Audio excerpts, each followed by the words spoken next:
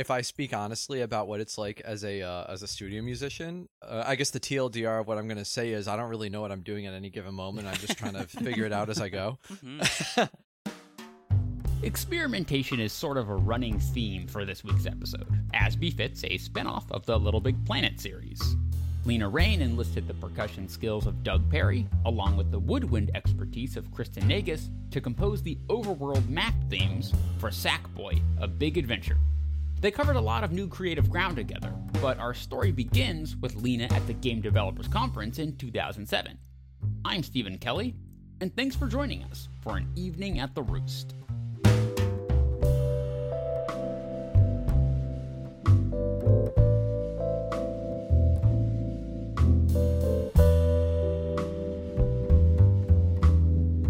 So I was there in the audience, and they had like a bunch of like giant inflatable beach balls like flying around like before this Sony thing that was supposed to happen, and it was where they announced both Little Big Planet and also like what was it, Home?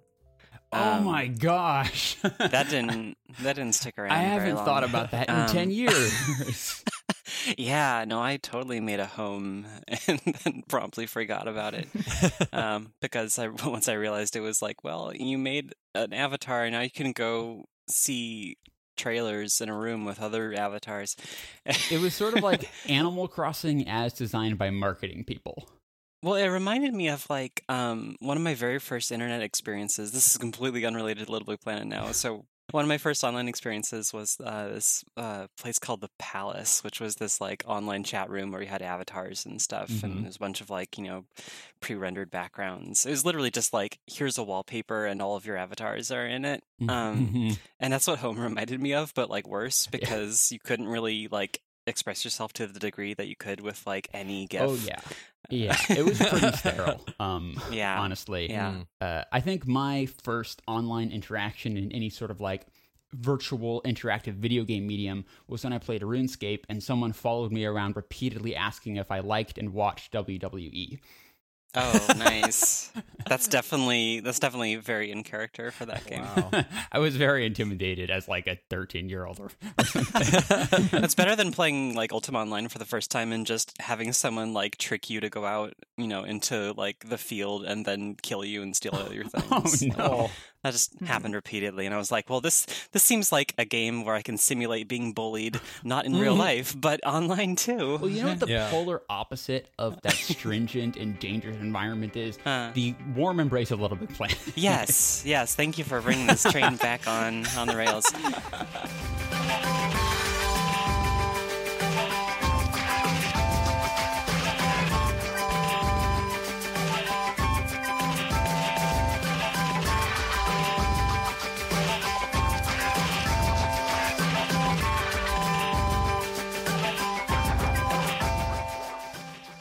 It was this really cool, just kind of joyful thing that like really stuck out to me at the time. I was like so excited to hop in and play it. Yeah. And I was not expecting like to really find a space in there for like music things, but I was like super pleasantly surprised when the game came out, and I was like messing around with the tool set. I saw there were some people like kind of experimenting with like using the MIDI note, things with sensor blocks and stuff, and like doing some stuff to like play notes. Yeah. And I was like, I suddenly got into like mad genius mode where I was just like, okay, how do I make like interactive music, like interactive compositions within this space? I was just out of college, so I was like fresh in like my sort of like weird creative mindset. And so I made like one of the first levels that I made that was like purely like music based was this like, of course it had to be like fully role playing the music thing, right? Because like, you can't just go into like a blank world and like, here's like a red dot to interact with. Like, no, I needed to make it like an experience. So you start off and it's like this sort of like rainy alleyway, and you're like, there's a car and there's a bunch of like roadies there being like, oh, you got to get on stage.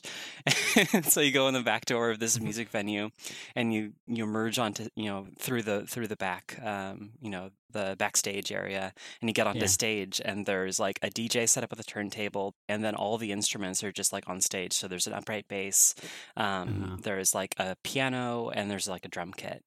Or something. I forget the exact instruments, but basically, like, you get on stage and suddenly this like beat starts playing, and so like the DJ is like playing the beat, and then you can grab the instruments to start playing notes. And so because everything is synced up to the tempo, like as you like grab the notes, it's like either you can hold it down to like play a sequence of notes, or just like grab it randomly to like play notes within like the preset sequence. So I basically made this composition where, depending on like, you know, and like it was multiplayer, so like you could have multiple people on different instruments and like grab them at different times, and so you're basically jamming, you know, you're having this jam session. That's amazing. And so once you did that for long enough, like suddenly the crowd would be like, yeah.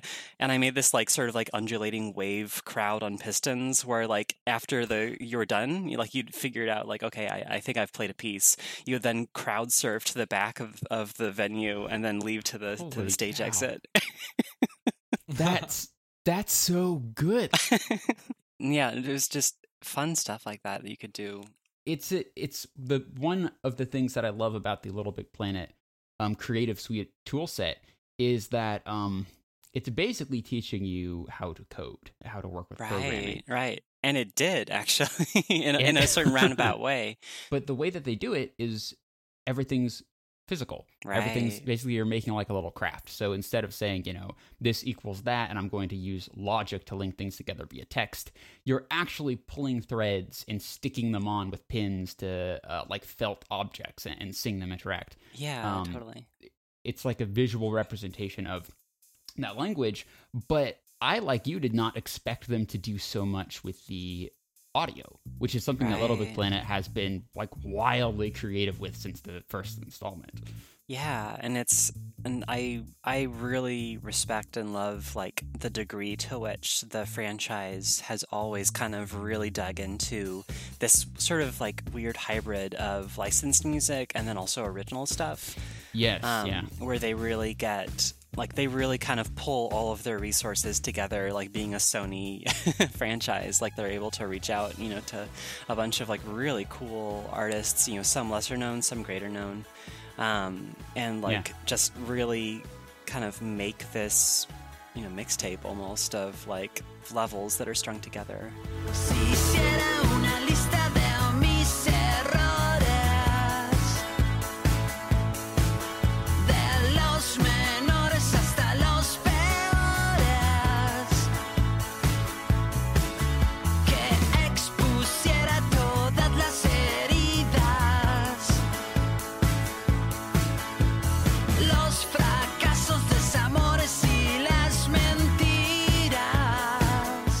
Doug and Kristen, did you guys get roped into the Little Big Planet world as one of those artists for the new game, or have either of you played the older ones before?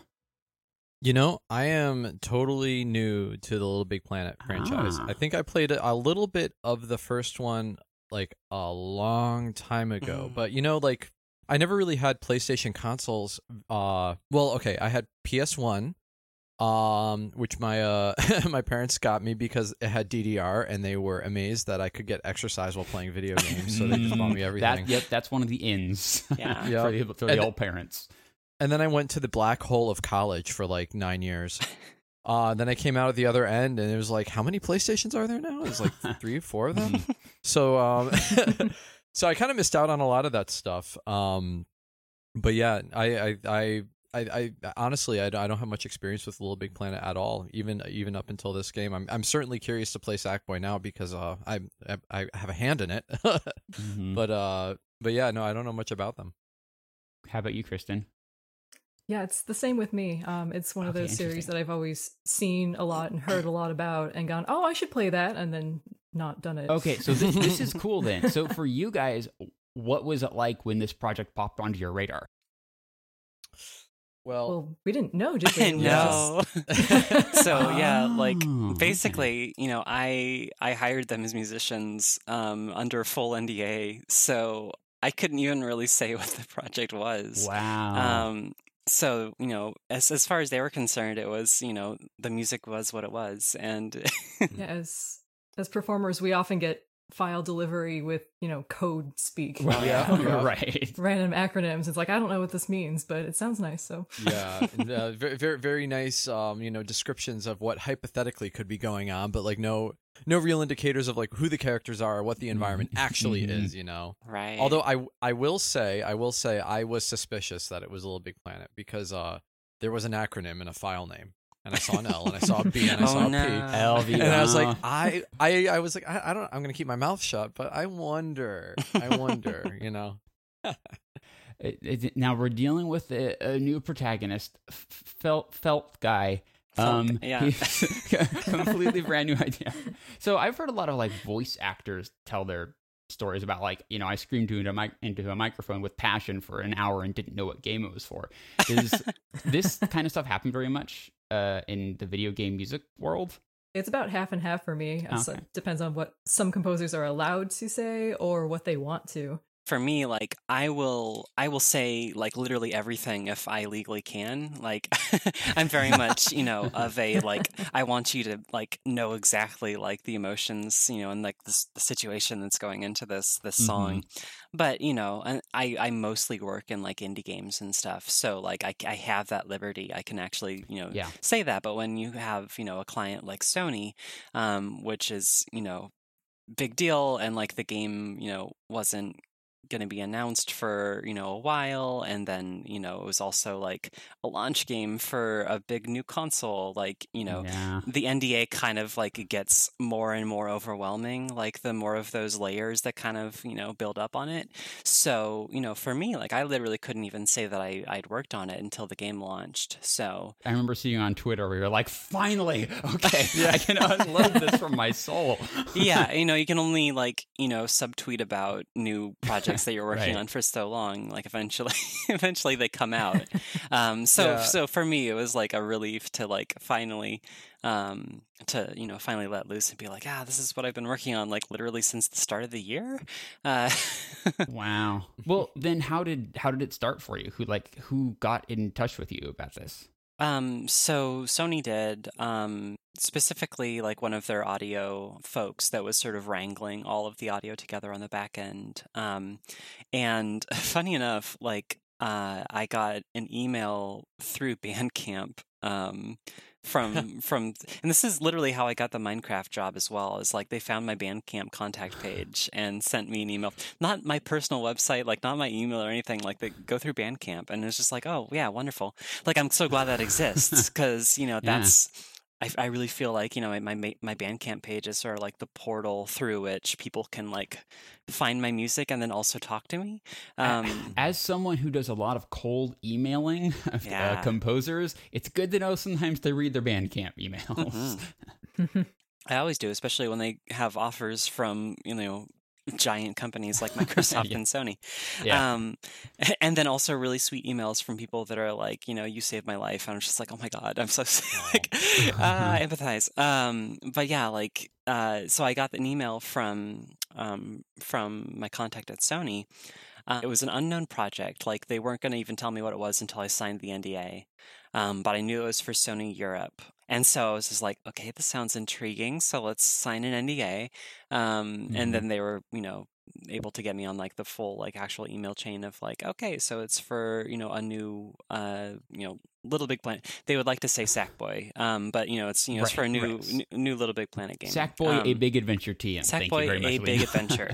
Yes. And it's, I can't like, I'll put a disclaimer, like everything that I say reflects just me and not that of, Yes, Sony, yes. etc. But yeah, like it's very clearly like, Sackboy is a new thing. Like it's a new step for the franchise. Media Molecule is focusing on Dreams, which is like, that's their next big creative suite, right? Yes.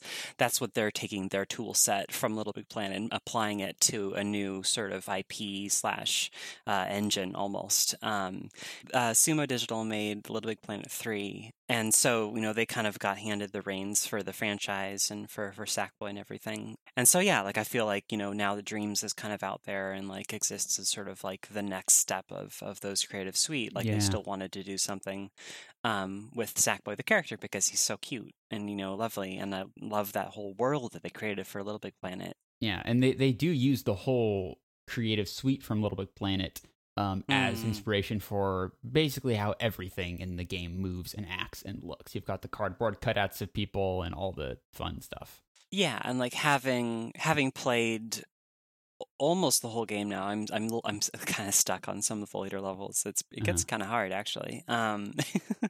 But they really take like, it's kind of like a love letter to all of the different like sort of weird mechanics and stuff that have been introduced through the different Little Big Planet games. And so you've got, you know, some levels require like certain power-ups, and you've got like a little boomerang that you toss out, you've got a grappling hook sort of thing, and those are all kind of like callbacks to different either like powers or like abilities that, you know, you've had in previous games. So it's pretty cool to see them like taking on the lineage of that franchise, but making it purely this kind of, you know, top-down 3/4 view platformer instead of, you know, the side scroller that it used to be.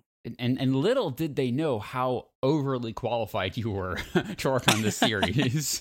Yeah, and they were actually kind of surprised that, like, you know, after they'd reached out to me and I was like kind of nerding out about like, oh no, I made all these levels, and they were like, oh wow, cool. Like they had no idea. Like basically they reached out to me because and this is a very interesting thing. Like so many of my projects that I've gotten opportunities for have been as a result of my solo work rather than my actual, like, you know, soundtrack work.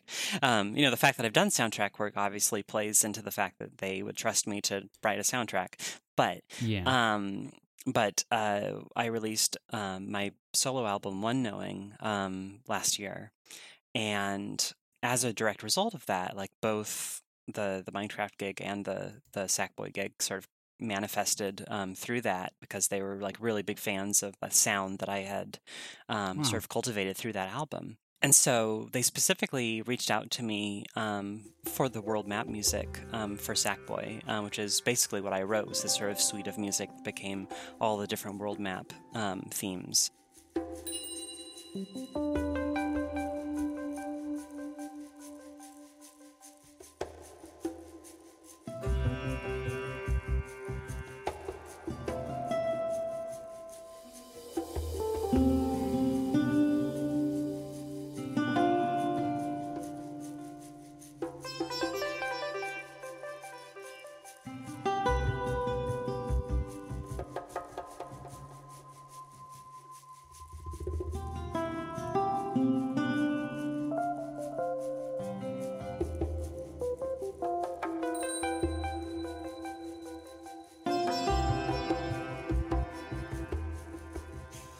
So at what point did you realize you needed to bring in Doug and Kristen?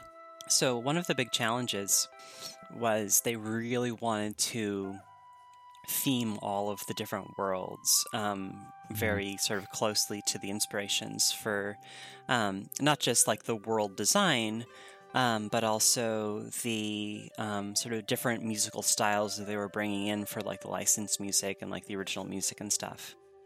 And so they kind of gave me like a world map of influences, essentially. And, you know, full spoilers to people that haven't seen all the worlds, but there's basically 5 worlds. The first 4 are sort of like very unique themes. There's sort of a Himalayan mountains themed level or world.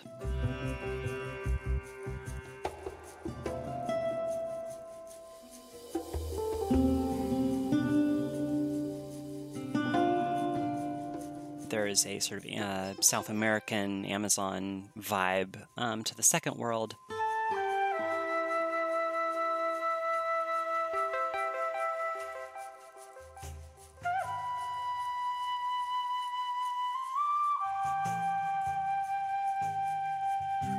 Sort of lost underwater civilization vibe to the third world.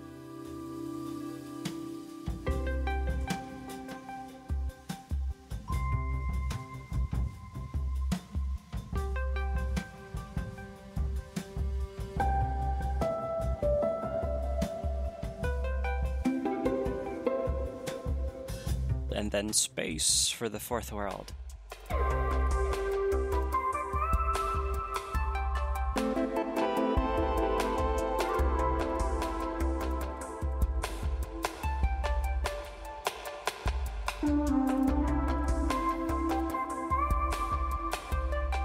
And then the fifth world is kind of like this weird, like, mishmash remix of everything, which is a really cool thing that, you know, kind of plays into the story.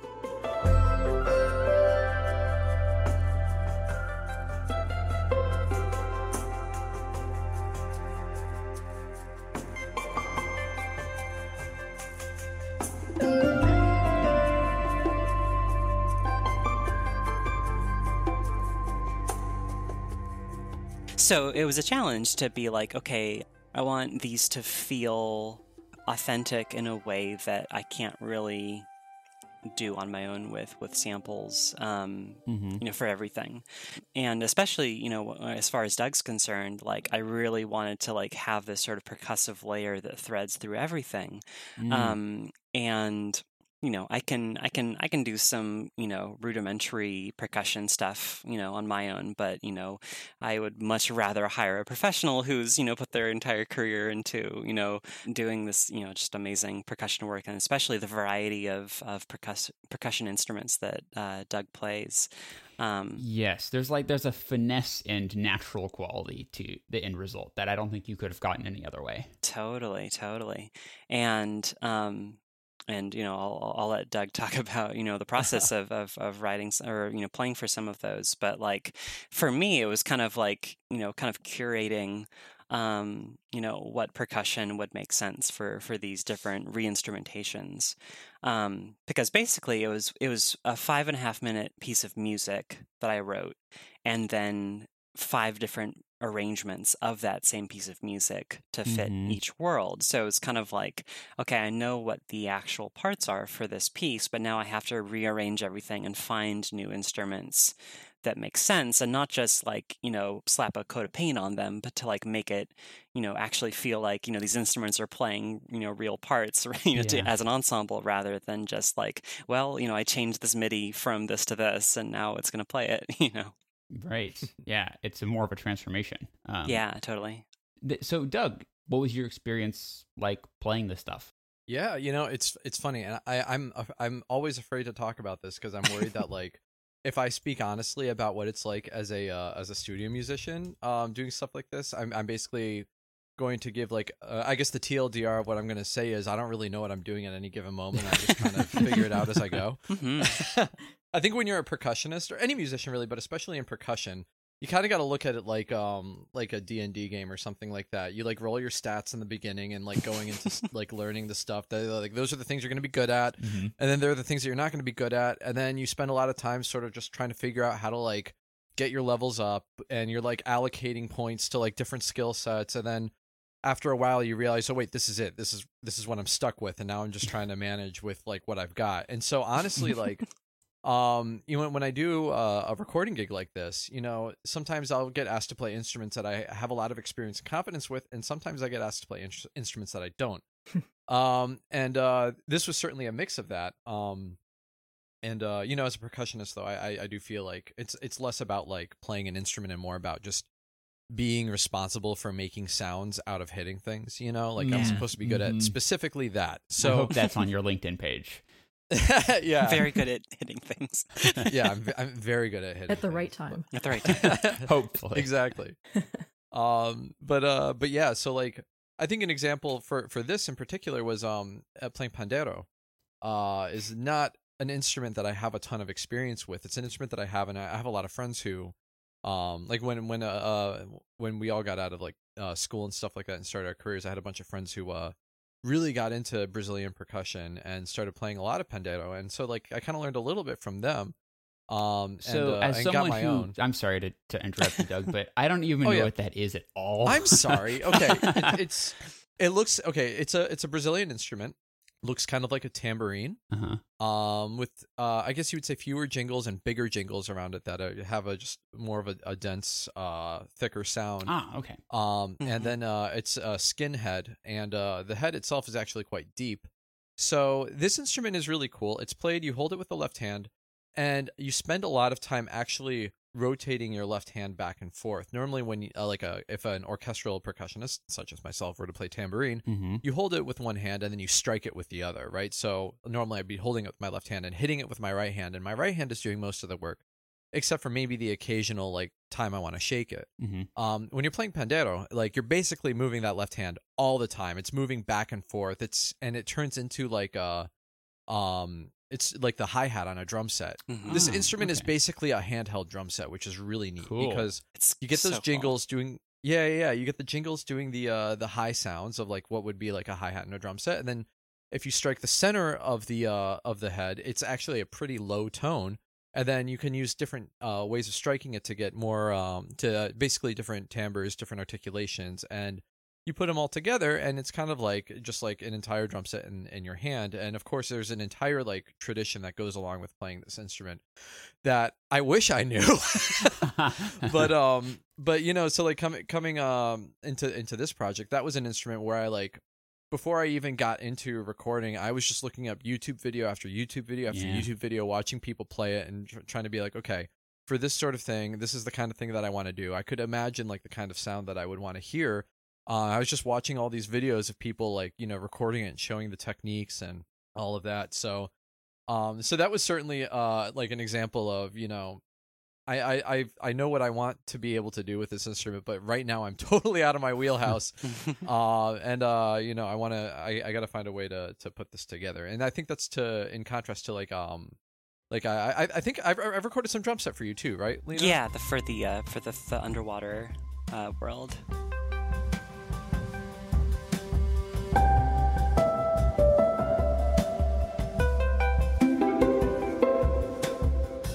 So meanwhile, drum set is way more in my wheelhouse, even though it's not something that I do a lot in my career now. That was like what I started as a percussionist. Yeah.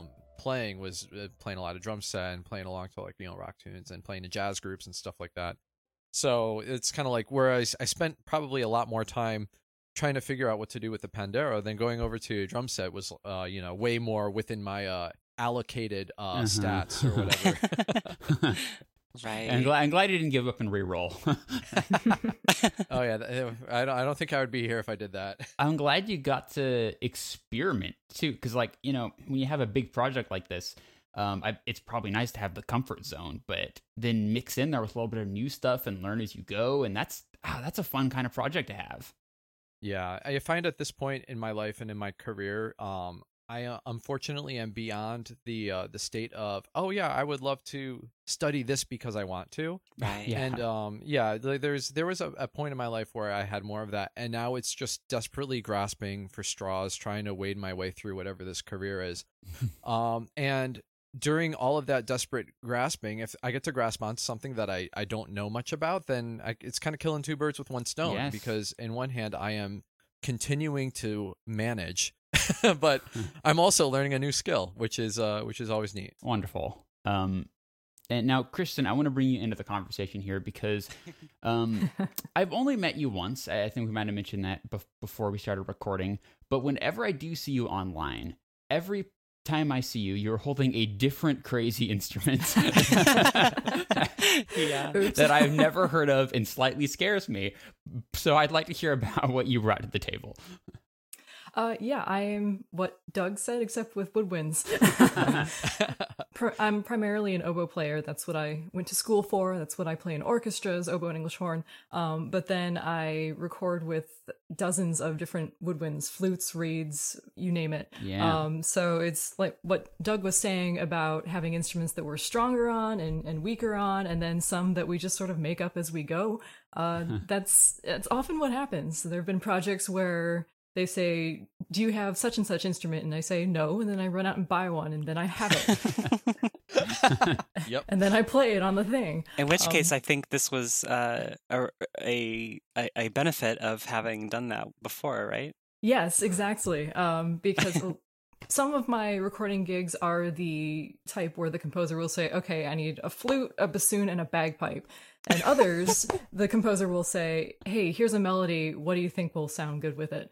And this was a former case because Lena was certain that she wanted Kena and panpipes for this, which I had. And the panpipes I only had because of a previous project that requested them that I never ended up using them on. Oh, wow. So I just had this instrument sitting around, and it worked out really well. Yeah, and like a little backstory too. Like when this gig came about, I've been working with Kristen for like the past year, 2 years or something on a game that's coming out next year called Chicory, Colorful Tale. Oh. And she's been doing just so much woodwind playing for that. Like, it's kind of like the game is very sort of centered around the woodwind sound as far as the soundtrack goes, for a lot of the character-based stuff. And so we'd already been working together, and I knew sort of how good she is at basically every woodwind, and so when the opportunity came along for the Sackboy gig, I was looking at the potential for the Second World, which is where Kristen plays on, and it was the sort of South American, rainforesty Brazilian kind of vibe to it, and so, like, I really wanted to have some really lovely woodwinds in there that really kind of, were pulled specifically from that region that, the rest of the levels were sort of inspired from. And so, the panpipes were kind of a given because I just love the sound of panpipes, and it's a weird thing to say. Like, this woodwind sounds more woody than than other ones, But like, really kind of you get the feeling of wood of trees and that kind of vibe from panpipes pretty well.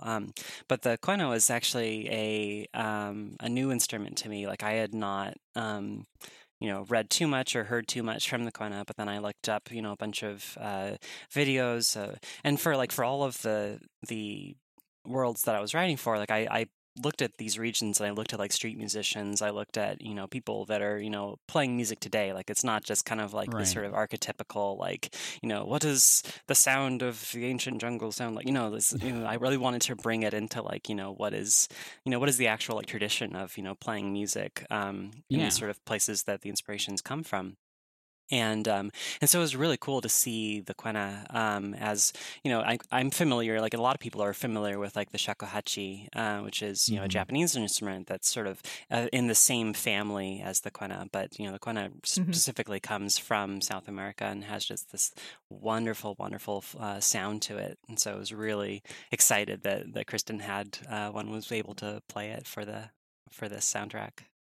Does it take sort of a training period to like get the hang of a new instrument, or are you so proficient at the field at this point that I'm curious about this too. I guess it depends on who you ask, and maybe how I play it right now is not going to be how I play it in 3 or 5 years. But yeah, you can always take your current skills and apply it to a new instrument, because say the quena, it's a vertical bamboo flute. It has 6 holes. It has a notched end that you blow across to produce the sound. So of course I'm going to start by playing it as I do other similar flutes. But there's also a period where I listen to a whole bunch of music. I'm convinced the only reason I can sort of half play some of these instruments is because I spend so much time listening to people who really know what they're doing and have devoted their lives to their particular instruments. And I try and emulate the sound and the technique and everything. So yeah, with the harder instruments, there are always longer periods of time that I have to spend sounding like I know what I'm doing. And others are easier to pick up. God, that's a mood. How detailed were the instructions, Doug and Kristen, that you guys got when you started on the project? Did you know exactly what you were going to be playing in what order, or were you improvising a little bit? It's a little bit of both, for sure. And this is actually, as a percussionist, this is a pretty common experience that I have when playing, hand drums and non-pitched percussion. Is I'll often get like either a mock-up using samples, or like a list of instruments and some ideas of what the composer is looking for, and so that kind of provides the framework, and then it's up to me to sort of fill in the gaps. And that's kind of what happened here. Lena knew what sounds that she wanted, so I had the instruments, and I think there were a few. I think there might have been a few aspects of this where I offered instrument suggestions, but for the most part, though, I listened to what she had already come up with, and then tried to play, I guess, my version of that, which is so it's informed improvisation in that sense. Yeah, it's always tricky with like percussion, like because like I can put down like me trying to play something that sounds good, but I can also just kind of put down like here's like a skeleton, like here's a framework of like Right.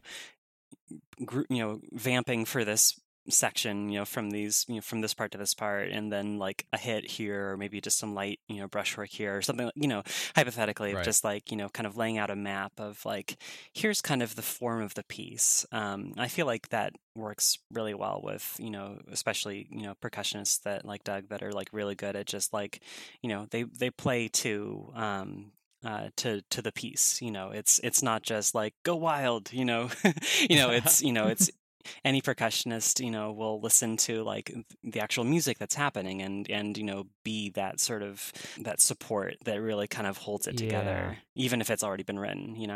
My job was a lot more straightforward. She sent me the notes, and the notes fit on the instruments properly, so I played them. Fancy that. I'm glad.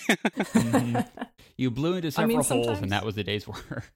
Yeah, sometimes because composers have to learn so much so quickly about instruments that they don't know much about. I mean, there could be instances where the notes, there's a problem with how they would be played, or a range issue, or going over a break, or any sort of thing. So on occasion, we'll check back and forth with how the writing is, but in this case, it was fine. So yeah, well, like on my end, like the one thing that I always try to do, like whenever I'm writing for an instrument that I know is going to be recorded, is like even though I know it's going to be recorded, I want to have like the best representation of temp instrument that I can, so that I know kind of generally how it's going to sound, and like I know the range, I know kind of, and if a sample library is well put together, like you'll be able to tell if it's going to sound pretty iffy, in a certain range or whatever. And, actually, studying the instrument and kind of knowing how it's, played helps a lot too. But yeah, it's a tricky thing, especially for instruments that you're not super familiar with. But it seems like it was a really smart way to work on these tracks because they're so ambient and rhythmic, and have at least the part that I listened to. I haven't heard all of it, but there's so much space that the human element that you hear, like the breath of the woodwinds, it's so clear and present, and I just cannot imagine it with samples. Like it would not be the same. I mean that's literally why I wanted to reach out to Doug and Kristen to record the parts that they did, because like that's the thing, is like the direction that I got was like this really kind of elegant way of putting it, which was notes on the wind was sort of like the concept that I was presented with, where like they were like, as I was writing the music, they were constantly asking me to like strip it down to like really like make it as minimal and as bare as possible. Very elemental. Yeah.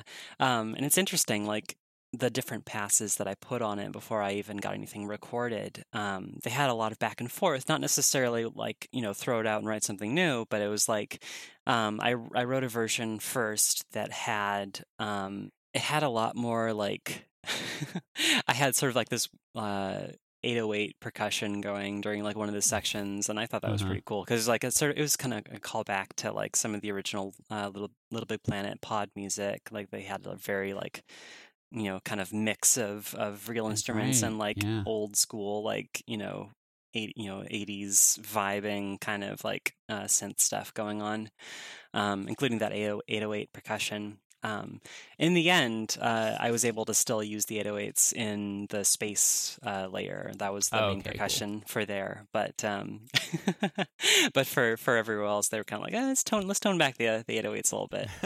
It's interesting because your job was basically to be the cohesive glue for kind of the whole game, like the entire game. Yeah, totally. And that's why it was such like a tricky, sort of tightrope to walk, which is I didn't even know what all the other like the stages sounded like. They like I couldn't play the game. Like it was very kind of almost restrictive of like how much I kind of knew about the game. but I had a video that was basically like a alpha version of Sackboy literally just running around the world map. And so it just had the environment noises and all that stuff in it. And so I was just like, I looped that in the background while I was working on the music, just so I could make sure that I was matching the environment and just kind of, Oh, yeah. Smart. that all the sounds that I was using was vibing with like the atmospheric sounds that were in the environments too. I mean, that's the thing about this whole series is it is somehow incredibly eclectic, and they get like 24 musicians to work on a given game, but it all just kind of hangs together as this big, explosive, creative art piece.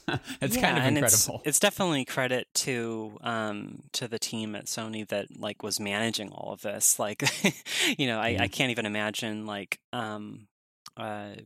trying to tie together like so many different composers and artists and arrangers and all this stuff. They managed, pretty spectacularly to kind of make a package that felt really cohesive despite there being so many disparate parts that, were all being handled individually. Because there was some folks that worked on the game that, once the game was out, they were like, hey, I worked on that. And I was like, what? We know each other, and we didn't even know that you're secret collaborators. Yeah, cool. It was pretty cool. I was trying to look up some of the origins for all these tracks from the soundtrack, and I found just the credits of the game on YouTube. So I was scrolling down, and I'm like, wait a second, the hip hop artist that I know, and Lena, and wait a second, is that Winifred Phillips? Oh yeah, doing a cover of Material Girl. Yeah, what is this soundtrack? Yeah, there is some wild stuff in the soundtrack. Like they have like arrangements of pop songs in there that are like you don't even hear the vocals, but then they have the stages that are completely synced up to like a fully licensed pop song that's been made dynamic. I think they did Uptown Funk at one point. Uptown Funk is one of them. Let's Dance, David Bowie, like.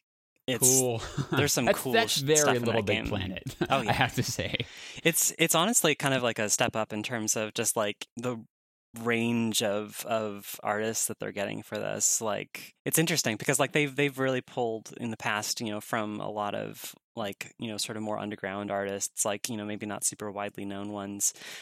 So like to suddenly have like David Bowie and like Toxic is in the game too, which is amazing.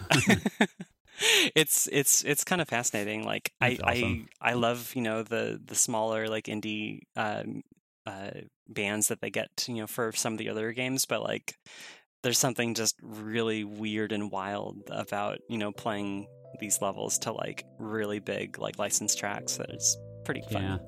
The little artists and the big artists. Yeah, little Big big Planet. artists. There you go.